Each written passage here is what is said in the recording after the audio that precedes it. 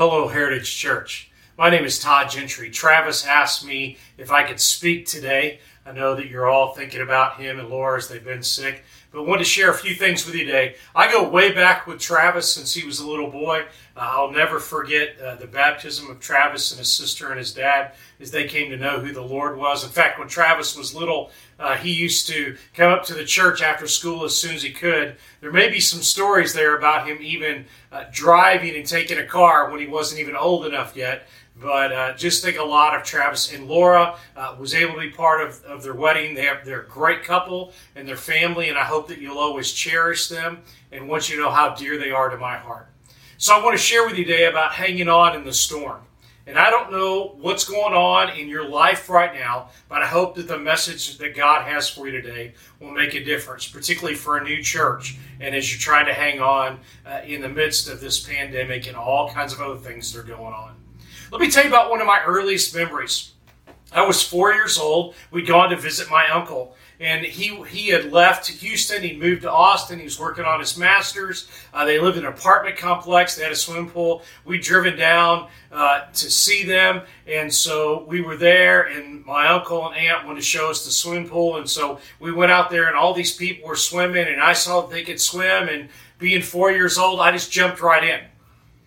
The next thing I remember was waking up with water coming out of me. That created a terrible fear of water for me.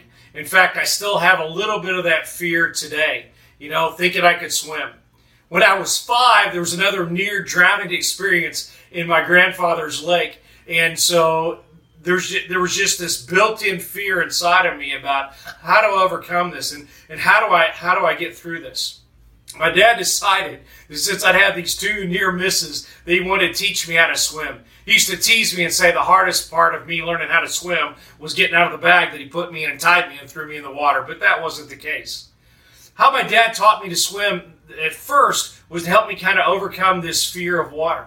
And so my dad would stand inside the pool, and I would be on the top of it or whatever body of water, and he would say, "Jump to me." And so I would jump to him, and I would reluctantly, and he'd always catch me. And then he'd say, "Okay, this time you're going to get a little wet. And then the next time you're going to go all the way into the water." But he said, "I'm always going to hold you." And eventually I learned how to swim. Water's not my favorite. There's still some anxiety because of those events and because of those early memories. But because I could hold on to my dad, it helped me to make it. There was this idea of hope that he was going to catch me. And I hope that today, as we begin to talk about this idea of hanging on the storm, that no matter what you're going through, or no matter what you're about ready to go through, no matter what you're in, you'll have this sense that God can catch you and hold on to you. When my children were young, all of them had something that they had to have for comfort as they went to sleep. When I was a child, I had a little stuffed dog. It had kind of these velvet ears. And so when I went to sleep, I used to hold on to it. As long as it was there, I could fall asleep.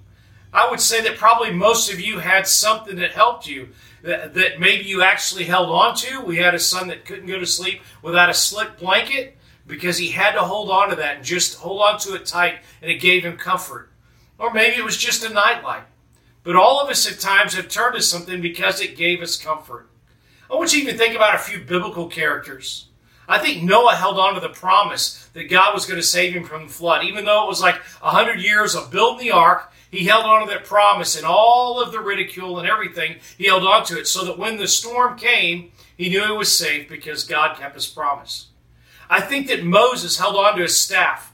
It's amazing that staff even became kind of a show for him a couple of times, that he could hang on to that and knew that God was with him, and so every place he went, he had that staff with him. I think that David probably held on to his song, although it may have been many. David wrote all these songs for us, but these hold on to him. And it says David's a man after God's own heart as he's hanging on and as he always has a song to think about who the Lord is. There's no question that Jesus held on to his Father. It was those promises that helped him to overcome and to realize that in death he could face that. In fact, his only anguish was when he said, my God, why have you forsaken me?" That idea of where's God. And then in Stephen's stoning, he holds on to heaven, and he looks up and he sees Jesus there, and he knows he's going to be okay, even though he's going to die. today we want to talk about hanging on to the storm. So if you have your Bibles, turn to Acts chapter 27. Here's a story about Paul. Paul's pleaded to go to Rome. And so he begins to make that journey, and it's several boats, and he kind of island hops for a while. But finally get to a place, and they say, Paul's going to sail for Rome. And Julius, who is a centurion, he's in the imperial regiment, is put in charge of Paul. And so he thinks they can go just one more time, even though it's really late in the sailing season. And Paul says, if you go, God will keep me safe, but you will lose the cargo and the boat, and it's going to be perilous for us. But Julius doesn't listen to God's word from Paul. In fact, he talks to the pilot, and the pilot says it's going to be okay. And there's a few others that say, no, we're going to be okay. And Paul says, but it's the wrong time. Reminds me of the song by Gordon Lightfoot, when the storms in November come early, the wreck of the Edmund Fitzgerald. Too late to sail. But I will just tell you, the first thing I think we've got to do in the midst of the storm is listen to God. A lot of the storms in my life are because of my own doing. But periodically, the storms in my life are not because of my own doing. But here's what I know. No matter what the reason for the storm, we've got to listen to God. In the midst of racial riots, in the midst of the pandemic, in the midst of joblessness, or whatever you're going through, or relationships, you've got to listen to God. Because if you don't, the storm's going to be worse, and it's going to be perilous or dangerous for so many. So, when we get into the idea of following God, the storm finally gets here in verse 13. In fact, there's this whole idea of can we overcome it and can we make it? And so they do the best they can to try to make it. But it says the winds are like hurricane force, and they're trying everything. They throw things overboard. They tie ropes underneath the ship. They try to do whatever they can to hold us together. In fact, whether it's throwing off cargo or whatever, it seems like there's no way to make it. In fact, in verse 20, when they get there, there's this whole idea of there's no more light. And it says that they give up hope that they'll ever be saved. And they haven't eaten. So I want you to look, I want to read with you for a few minutes from Acts chapter 27. And I'm going to read from the New Century Version. It's my favorite. Maybe it's because I work with college students. But as we kind of look at this text in the midst of this storm, I think there's a couple things that we need to see. Listen in verse 21 and through 26 and following. Realize that Paul wants them to know that everything can be lost. But really he's kind of saying that's just stuff. Our life will be okay. Listen to this. After the men had gone without food for a long time, Paul stood up before them and said, Men, you should have listened to me.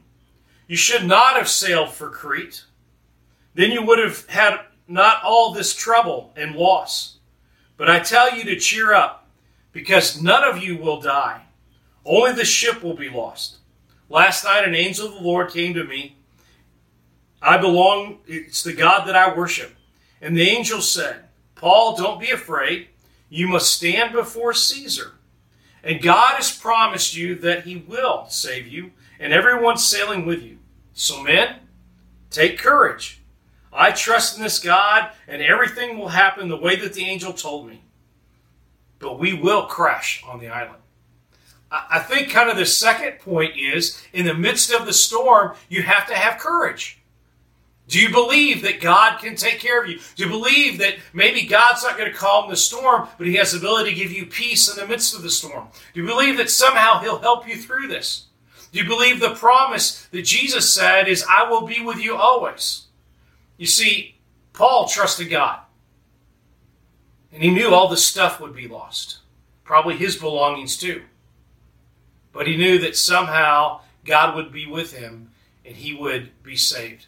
The next part of the story is kind of interesting because some of the men try to escape and Paul says, no, you got to stay together.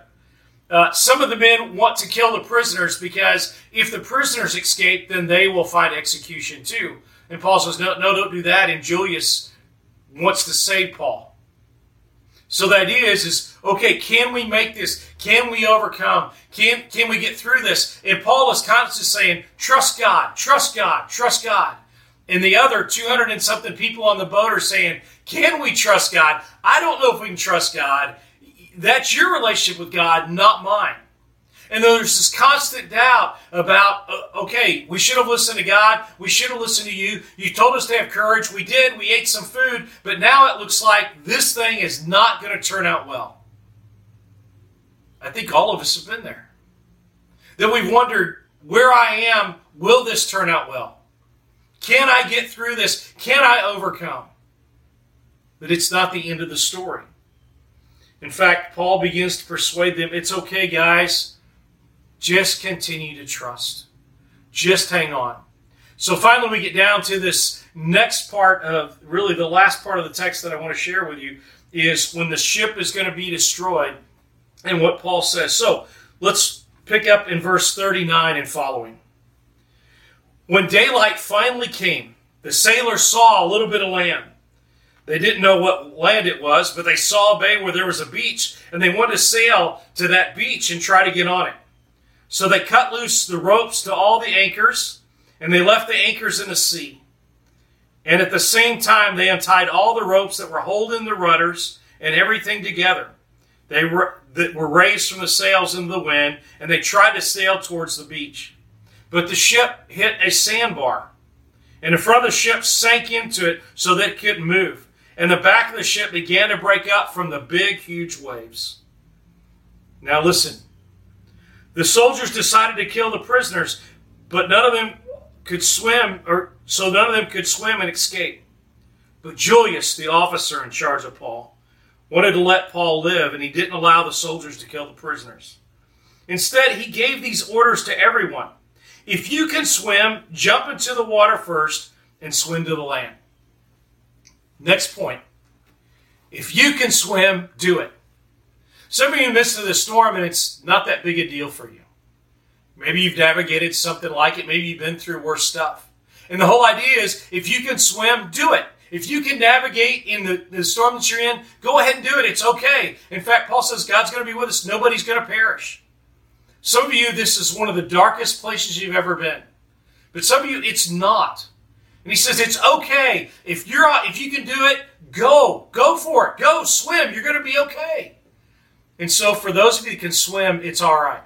When I was 4, I couldn't swim. I needed somebody to help me. But when I was 6, I could swim. I can still swim. And sometimes in the midst of the storm, I can swim. But listen to the last text that may hit us the hardest. The rest of you are to follow using whatever wooden boards or pieces of the ship. And this is how all people will make it safely to land. And they did. You see, he says, for some of you, you don't know how to swim. You don't know how to navigate through this. It looks so dark. It looks like you can't get hold of it. He says, it's all right. Hold on a piece of the breaking ship. Hold on to something. Just grab a hold and hold on to something. It reminds me of when Paul writes 1 Thessalonians chapter 5, verses 21 and 22, when he's talking about testing and everything going on. He says, hold on to what is good and reject what is evil. When you were a child, I held on to my stuffed dog. I knew that brought me safety. When I was learning to swim, I held on to my dad. I knew that brought me safety. In the midst of my storm, if I can't swim, I hold on to the ship that's breaking apart because my God has promised that he's going to help me through it. See, somehow, no matter where you are, God says, I will be with you. Jesus says, take heart. I've already overcome the world. I don't know what your response to this text is going to be. I hope that you'll listen to what God said. I hope that you'll take courage in the midst of where you are. I hope that you'll swim if you can. But if you can't, hold on. Hold on. Because the end of the text says, and everyone made it safely. 200 and something people that should have died, God took care of. Does that mean God answers all our prayers? No. But it means that God will be with you. It reminds me, several years ago, one of our elders' wives, Dorothy, got diagnosed with ALS. They told her it wouldn't be long, and it wasn't. And Dorothy said, I'm not really afraid of dying, but I'm sure afraid of the unknown. And I don't know what it's all going to look like. We sat around Dorothy's bed. We sang songs and we prayed as we watched her slowly take her last few breaths. There was some family. There was a lot of church family. And I talked to her about holding on, and so she held on to her husband's hand. And I said, eventually, when you're ready, you can take the Lord's hand and slowly let go of your husband's hand. She held on for a while, not too tight, just to let him know that she was there. And eventually she took her last breath. And I believed that at that point, as she let go of her husband's hand, there was no question that she was in the hands of our Lord. God doesn't always promise that things are going to work out the way that you want. But He does promise to be there where you are. He does promise to hold you. Why don't you hold on to Him? Your Savior waits with open arms and says, I'll catch you. I'll help you in the storm. Doesn't mean the storm's going to pass quickly or easily. And it doesn't mean that everything may go away or be back to normal. But it does mean in the midst of where you are, you have a Savior. And your Savior says, hold on, I've got this.